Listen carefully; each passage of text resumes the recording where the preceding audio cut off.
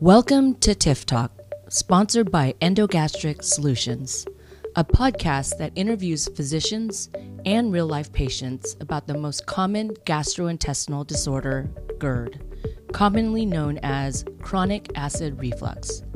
Listen to patients and physicians interact, break down the disease from different perspectives, and learn how taking the next step in your treatment can change your life. For our audio listeners, you can see visuals on our YouTube channel at GERD Help. The TIF procedure may or may not be appropriate for your health condition. Only your doctor can explain the benefits and risks of all treatment options. Results may vary. Visit gerdhelp.com for more clinical data. The TIF procedure for reflux was developed by Endogastric Solutions Incorporated.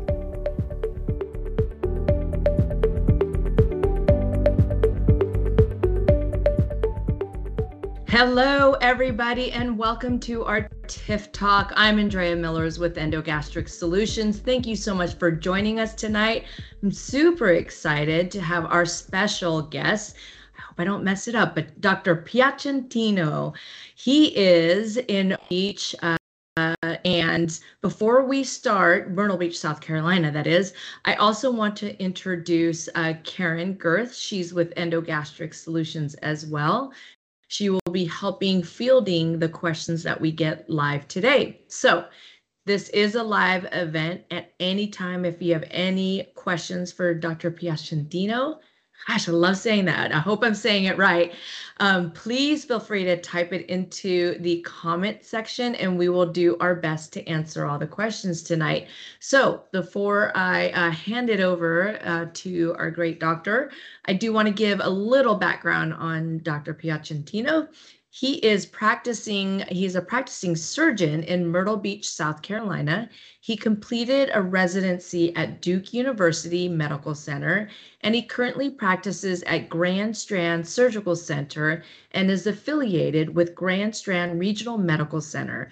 Dr. Piacentino is board certified in general surgery. So welcome again, Dr. Piacentino, and thank you so much for being here tonight. Thank you so much. I'm excited. Yes, we're excited as well. So we normally start these presentations kind of talking about what is GERD. So maybe you can talk about what is GERD and then also describe maybe some symptoms that patients might be feeling if they were suffering from GERD or chronic acid reflux. That's a great question. So your stomach makes acid to digest your food. The esophagus is the main food tube. It's where food enters from your mouth into your stomach.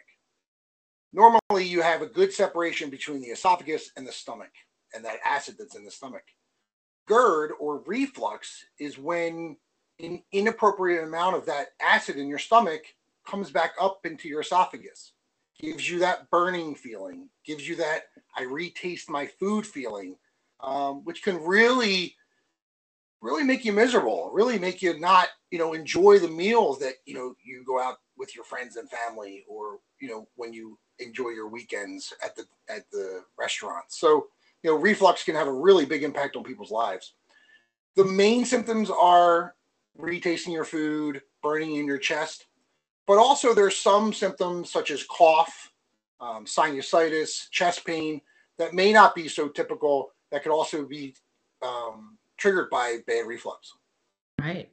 So Dr. Piacentino, what do you normally do or recommend patients to do initially to kind of manage their GERD, if you will? So the first thing that I do when I meet someone to talk about GERD is, what are you eating that's causing this problem? Or what are you doing that causes this problem? Are you eating too close to going to bed at night? Are you eating and then doing some strenuous activity? Are there certain foods that cause you to feel the reflux, the retasting? So I ask people to keep a diary, make a list of what you eat and see which foods are causing a trigger. Also learn about, is it really reflux or is it an allergy? Is it something related to your dietary intolerance? Are you lactose intolerant? Do you not tolerate certain meals, or do you take in too much of a meal that causes you to feel bogged down and have reflux and suffer from that? Also, I think people sometimes feel like they need to, take a pill or do something else, but simple things like activity or optimizing your weight can help you minimize your GERD. And then finally, doing your best to stay hydrated, minimize the size of your meals, eat more frequently throughout the day. Those are the things that can minimize some reflux. I love that. Thank you. One thing that you mentioned that I think is a really great point is diagnosing whether or not it's truly GERD that is causing you to have these types of symptoms. I think people are so used to it's so trivialized, right? Oh, I've got acid reflux or I got heartburn. I just go to the store and get some medicine, pop it in, and think I'm going to be okay. Can you talk a little bit? I see a bunch of people. Thank you for joining, everybody, and for your questions. But we'll get to them, I promise. But can you talk a little bit about the testing that is required to determine whether or not someone actually has GERD? Sure. So there are a couple tests, both invasive and non-invasive, and we'll talk about the non-invasive ones first. Listen, if you have reflux, is actually a piece of paper. There's a well-known GERD questionnaire that has been made and has been validated and has been put through the medical literature. The GERD questionnaire it's called, which gives you, if I remember correctly, it's about 10 questions, and it has a scoring system, and it's pretty darn spot on to diagnose people that have reflux. And what I mean by that is those patients that do the questionnaire then have what's called a barium swallow, or an esophagram, it might be called, where you drink a liquid and x-rays are taken. And the radiologist can look at that liquid go down your esophagus into your stomach, and they can actually see your reflux. They can see the liquid go back up and down in your esophagus, and they can grade it. They can say it's large or small. They can also look for some anatomical problems you have, such as what's called a hiatal hernia, which is where a part of your stomach pooches up into your chest and causes a disruption in that valve we spoke about earlier. Another test that we do, which I find to be one of the most inexpensive and most efficacious tests that we do, is what's called an EGD. It's a fancy word for an endoscopy, or some people say light down the throat. It's where we take a camera, we go down the food pipe into your stomach, we take a look at your stomach, we look for ulcers, we look for irritation, and then we really look at the esophagus. Is the esophagus in the right place? Is the border between the esophagus and the stomach in the right place? Are there any hernias? Is there any irritation? And we can actually take little biopsies to look for bacteria that can make your reflux worse or can make your acid load worse. So you get a lot of bang for your buck from those kind of tests. Yeah, fantastic. Thank you. Let's talk a little bit about the kind of initial medical therapies that are available today for GERD or acid reflux. Can you talk maybe about taking PPIs or those kind of over-the-counter medications, if you will? Sure. Now I'm going to digress for a second and talk about PPIs with respect to history. So one of the most common surgeries that general surgeons would do back in the 70s was a procedure for perfed ulcers. People might have heard of that, a hole in the stomach. So drug companies came up with a proton pump inhibitor to minimize the amount of acid that you make in your stomach, and it decreased those complications. Those medications have never been prescribed and or approved for greater than 14 days. That has never changed. That is exactly what you will see on the little bottle when you go to CVS or Walgreens or where you go. It'll say maximum therapy is 14 days. So PPIs are efficacious. PPIs do decrease the feelings of reflux, but like every other medication, they do have their own side effects. There are other medications, such as what are called the H2 blockers, which are famotidine and the like. Those can improve your GERD, but to a lesser extent. Right. Perfect. Thank you. Can you talk a little bit about unmanaged GERD? You had mentioned you have a family member actually that might be watching, so you can give a little shout out to your sister. But you had mentioned that she had that eventually go into something else. It can get worse. It could eventually become Barrett's esophagus or even esophageal cancer. Can you talk about that progression if your GERD is untreated? Sure. GERD itself is a burning of the esophagus. So imagine that you have a few bouts of GERD and you change your lifestyle and it goes away. Your body will heal that. The body is amazing. It will heal those kind of damages. But if that burning and that injury to your esophagus goes on for months and years without proper treatment, the body will do something to try to heal it.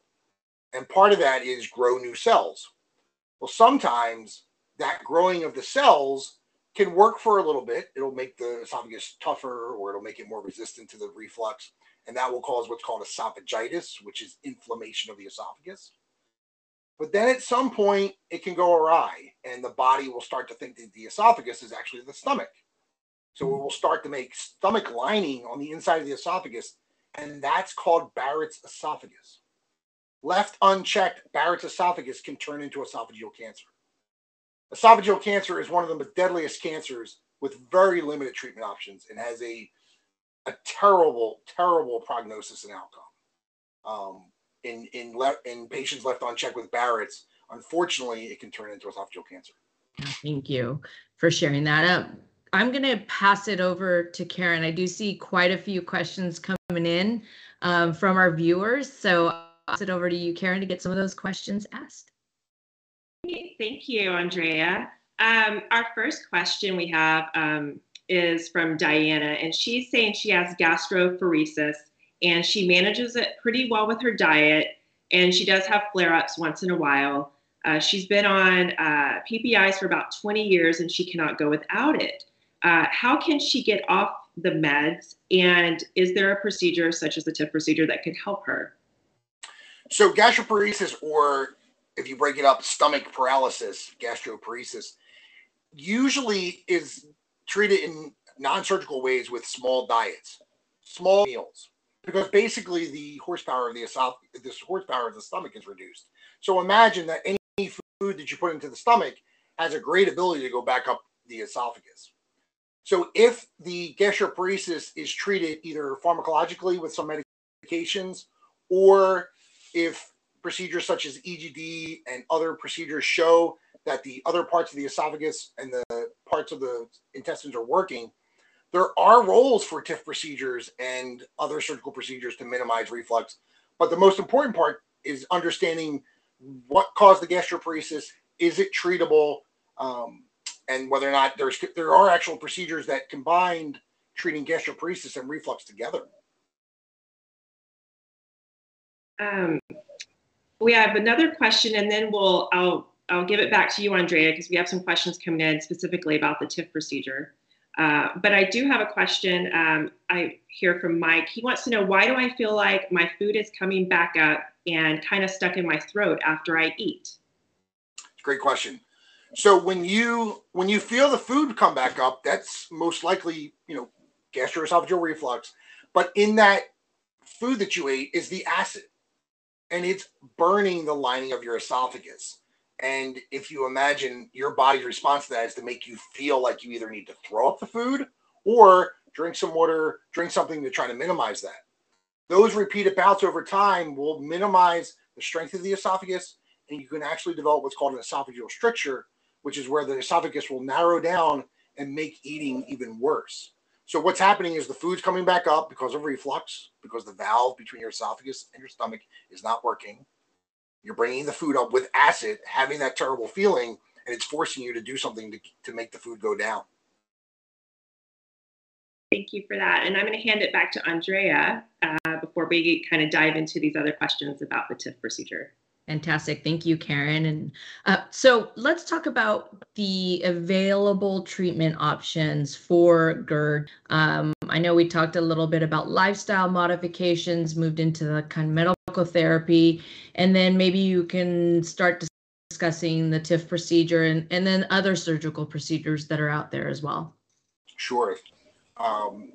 So like you said, you have the modifications and the medical therapy. So surgically, there are two types of procedures. There's procedures that involve an incision on your belly wall, and there's procedures that don't.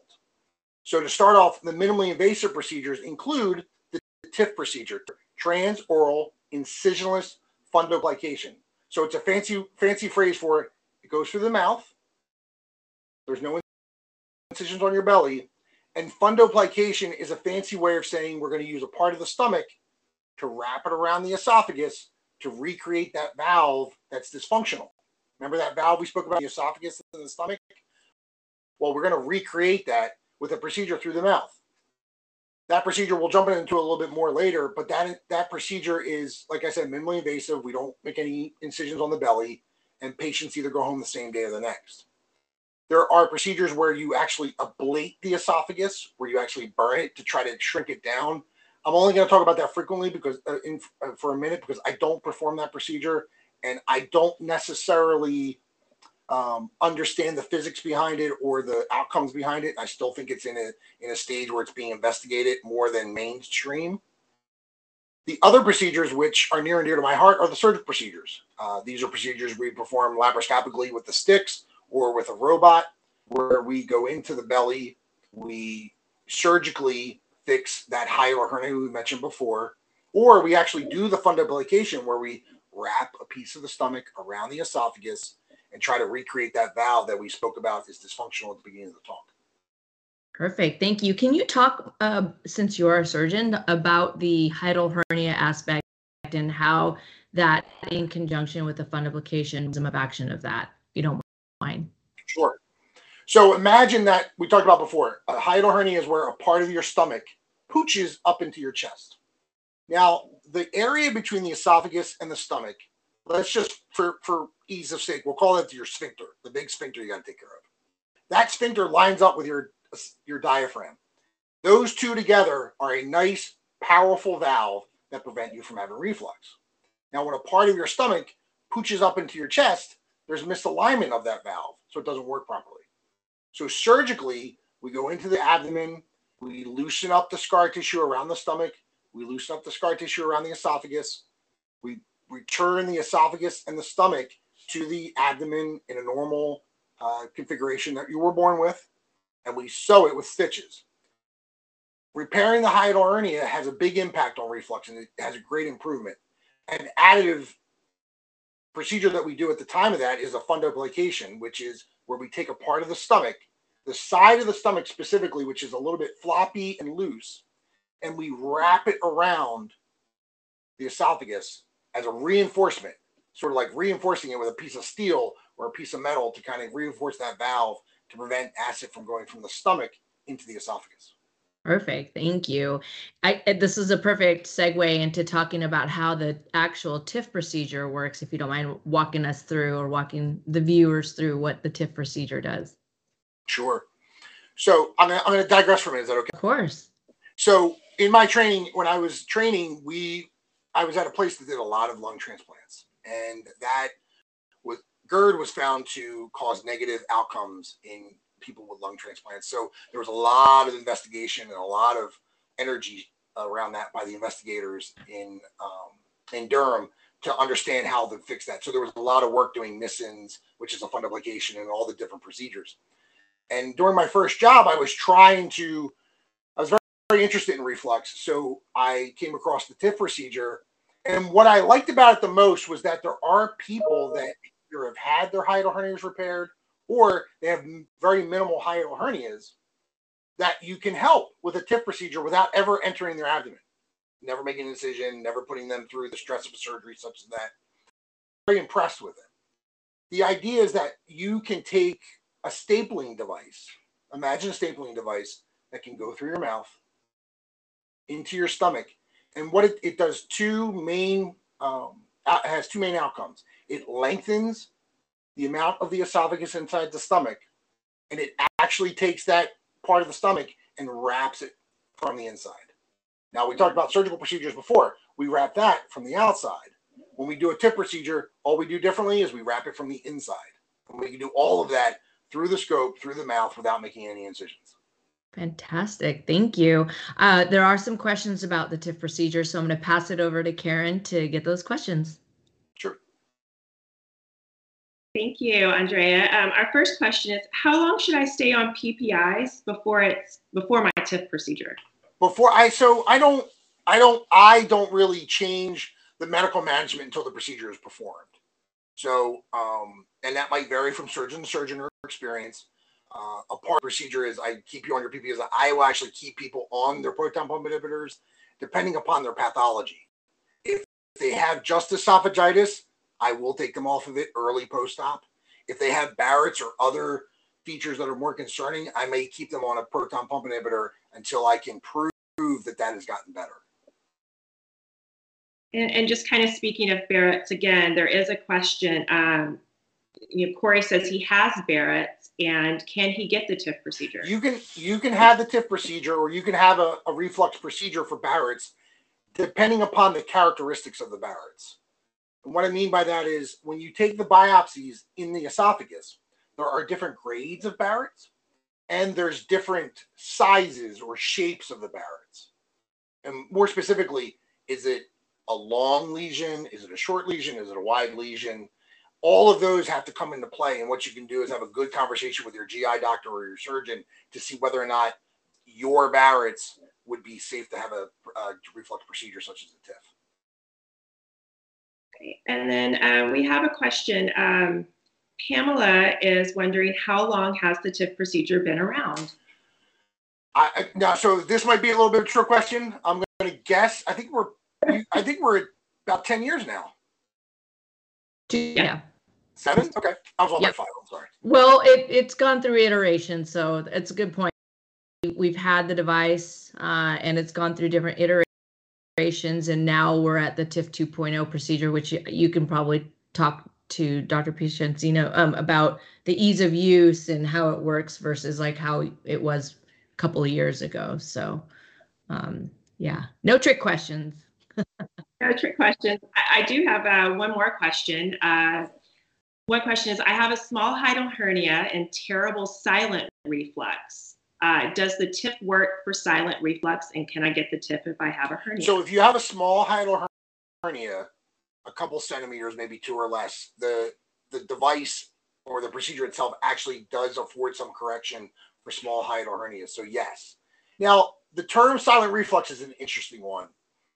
When you talk about silent aspiration, you also need to have an EGD that shows that you have esophagitis, because you want to make sure that the problem involves the valve at where your esophagus goes in your stomach, not something related to the upper parts of your esophagus.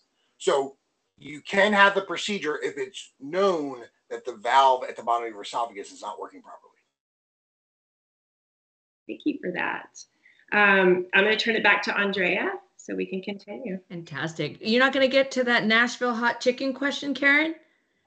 I was going to throw that in when we were talking about that's a good point. Diet. Okay, well, we're about to segue into recovery and the diet post-TIF. So, Dr. Piacentino, can you talk a little bit about, first, what could patients expect the day of procedure? And then, shortly after, are they staying over the night?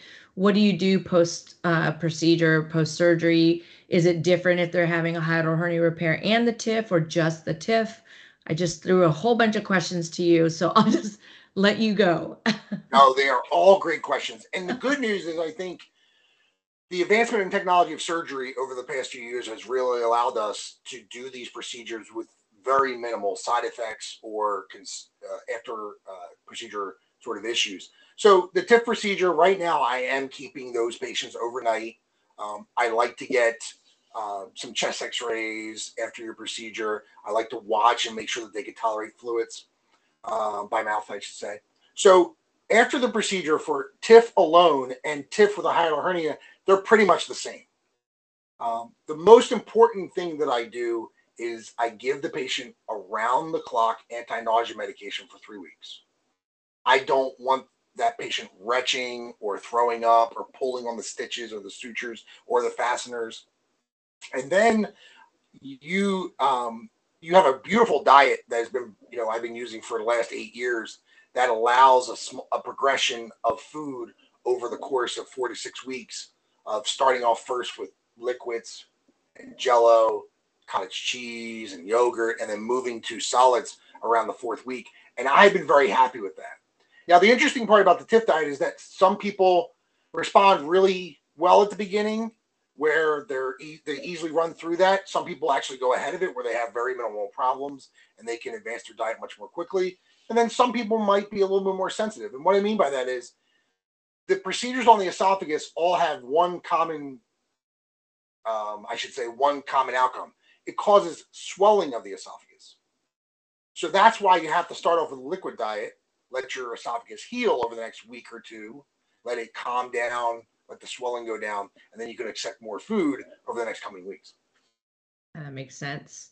What about activity-wise post-procedure? When can they go back to work?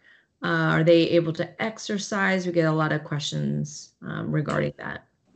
So both esophageal, let me back up. Both tip procedures and any procedure involving with a hiatal hernia, I'd like to minimize any lifting greater than 5 to 10 pounds for a couple weeks. Okay. And what I'm looking for is I'm looking for all of that surgery or all that related to the procedure for the body to heal that area.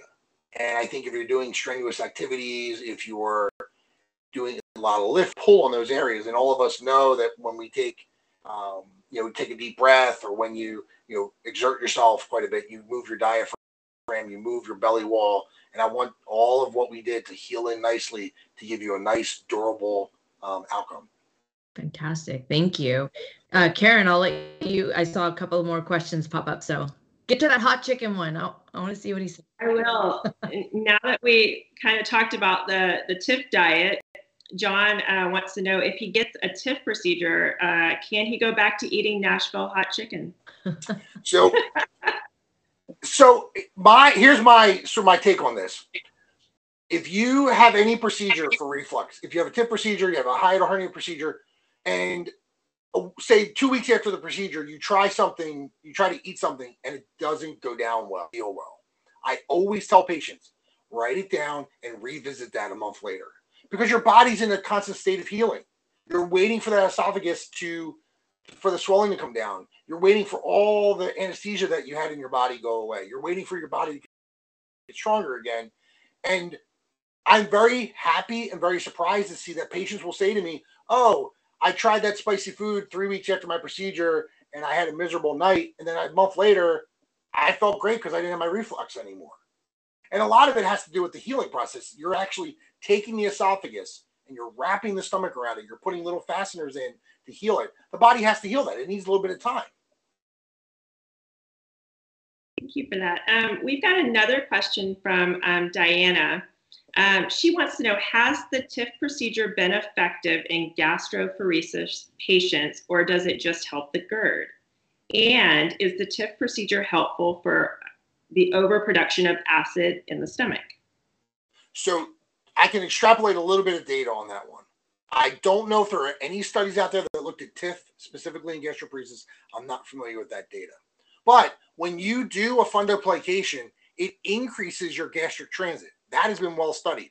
In people that have had surgical fundoplications, it does increase your gastric motility, because what you do is you take a little part of the stomach and you wrap it around the esophagus. That basically makes the volume of the stomach smaller, so stomach moves through it faster. So what I would argue that if you improve the mechanics of your stomach, that will probably translate into an improvement in gastroparesis. Thank you for that. And then we have another question that just came in.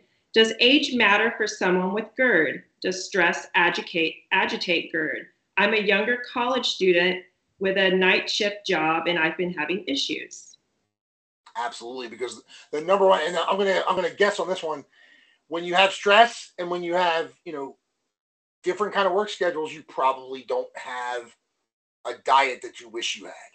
You probably are eating small meals fast. You're probably squeezing in meals at different times. Your sleep schedule is probably upset with respect to how you work and how you eat. So in those cases, I would again get back to small meals more frequently. It is true that your acid production is related to the time of the day, and also again with your sleep schedule and how you eat. If you do eat within the times that you're going to be supine or lying down, that can exacerbate your GERD. So I would say that again, keep a diary, and I think you'll learn a lot about yourself and improve your GERD problems. Thank you for that. And then I just want to note before I turn it back to Andrea that Diana says thank you so much for answering her questions. I appreciate it. Thank you. Thank you. So you mentioned quite a few times about the food diary, and I love that. And actually, we here at GERD Help have an app called the GERD Help app. And you can download it. It's for free. So if you're watching and you're looking for a great way to kind of monitor or diary the foods that you're eating, what's causing you to have any symptoms, this is a really great app. You can basically log in. I ate hot chicken and I had, an hour later I had really bad reflux or I had this or that. And it's a great tool to come into your doctor after you've been kind of monitoring what you've been eating and the symptoms you've been having, that you can come in and see Dr. Piacentino and say, hey, here's kind of what's been happening. And it shows you can run a report and I'll show you how many times you had, it's usually at night or it's right after I eat dinner or whatnot. So if you want and you're watching, there is a GERD Help app. You can download it on your mobile app, Apple or Android phone, and it's free. So there's that. Before we conclude, Dr. Piacentino, do you have any words of advice for anyone that's out there that is suffering from GERD? What would your number one recommendation be for them? The most important piece of advice I would say is you do not need to live with GERD. There is a lot of technology out there now. There is a lot of attention being given. A lot of research has been given into non-pharmacological ways to take care of your GERD. Coming from someone who during medical school residency and college, took a lot of PPIs, you do not need to suffer and take there are non-medical modalities out there and procedures out there, and you are empowered. There's information on the internet. There are, like we said, there's apps, there's websites that can give you more information about these procedures. And I think you can bring that to your doctor, challenge your doctor, challenge your healthcare provider to say, besides this pill, which again was only indicated for 14 days, how can I get off this medication? What can I do so I can live a GERD-free life? Yeah. Well, and you just mentioned the 14 days, and someone on here said that they've been on it for 20 years. It's like when is enough? When is enough, right?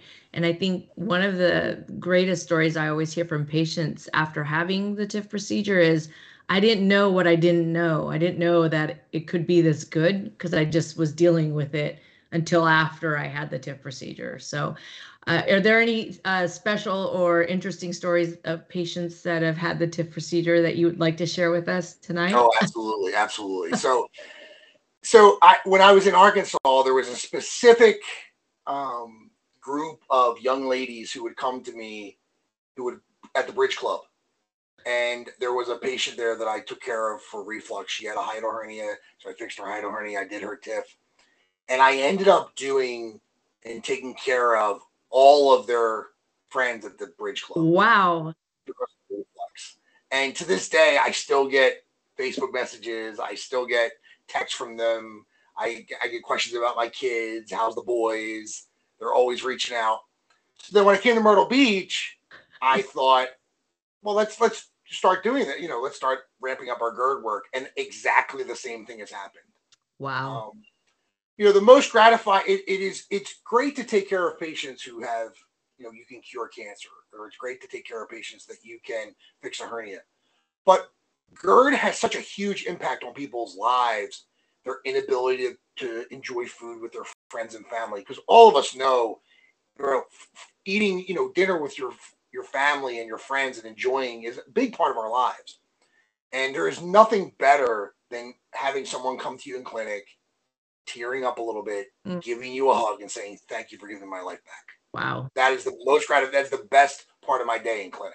I just got the chills. Very fortunate to be able to do that. I just got the chills from that story. That is awesome. And what you do is amazing. So thank you for that. And one thing I do want to mention to everyone watching is GERD Awareness Week is actually in November during, ironically, Thanksgiving week, when everyone wants to eat a lot of stuff themselves with turkey and mashed potatoes and all of that. So in an effort to raise awareness for GERD, we're starting a new campaign. It's called Gourmet GERD, Recipes for Acid Reflux, if you will. And we're doing a little contest. So if you're watching and you would like to submit a GERD-friendly recipe, it may be featured in our new e-cookbook that we're going to have, and you'll get a copy of that. And we'll also have, we're going to pick 3 winners for a $500 gift certificate to HelloFresh, so some fresh meals. So if you have a GERD-friendly recipe that you'd like to submit, there is a link on the show that we're airing today, and you can just submit your recipe. So if you are in the Myrtle Beach, South Carolina area, and you are looking for a TIF-trained physician, you can find Dr. Val Piacentino. I want to say it right. Val Piacentino. Is that right? Close. Sounds perfect. That sounds perfect. Very good. So you Great can job. find, thank you. You can find them there. If you are not in the area, you can go to their website. It's gerdhelp.com, and there is a fader on there. You just type in your state or your zip code, and you'll be able to find a TIF-trained physician near you. Dr. Piacentino, thank you so much for joining us this evening. We're very excited to have you here. I know everybody that's been watching, thanks you for all of your expert information. Heather is saying Dr. P is awesome. See, I should have said Dr. P. That would have been easier. I appreciate it. This has been great. I really do appreciate the opportunity. I feel very privileged to get a chance to help take care of people. Fantastic. And we thank you at Endogastric Solutions as well. So again, thank you everyone for joining us this evening. You can catch us every Tuesday to watch our TIF Talks with our guests. Until then, please stay safe and have a great evening. Thank you, everybody. If you are suffering from chronic acid reflux and want more information, please visit gerdhelp.com or download our GERD Help mobile app. Thanks for tuning into another episode of TIF Talk. Leave your questions and comments on our social media at GERD Help. Live well, GERD free.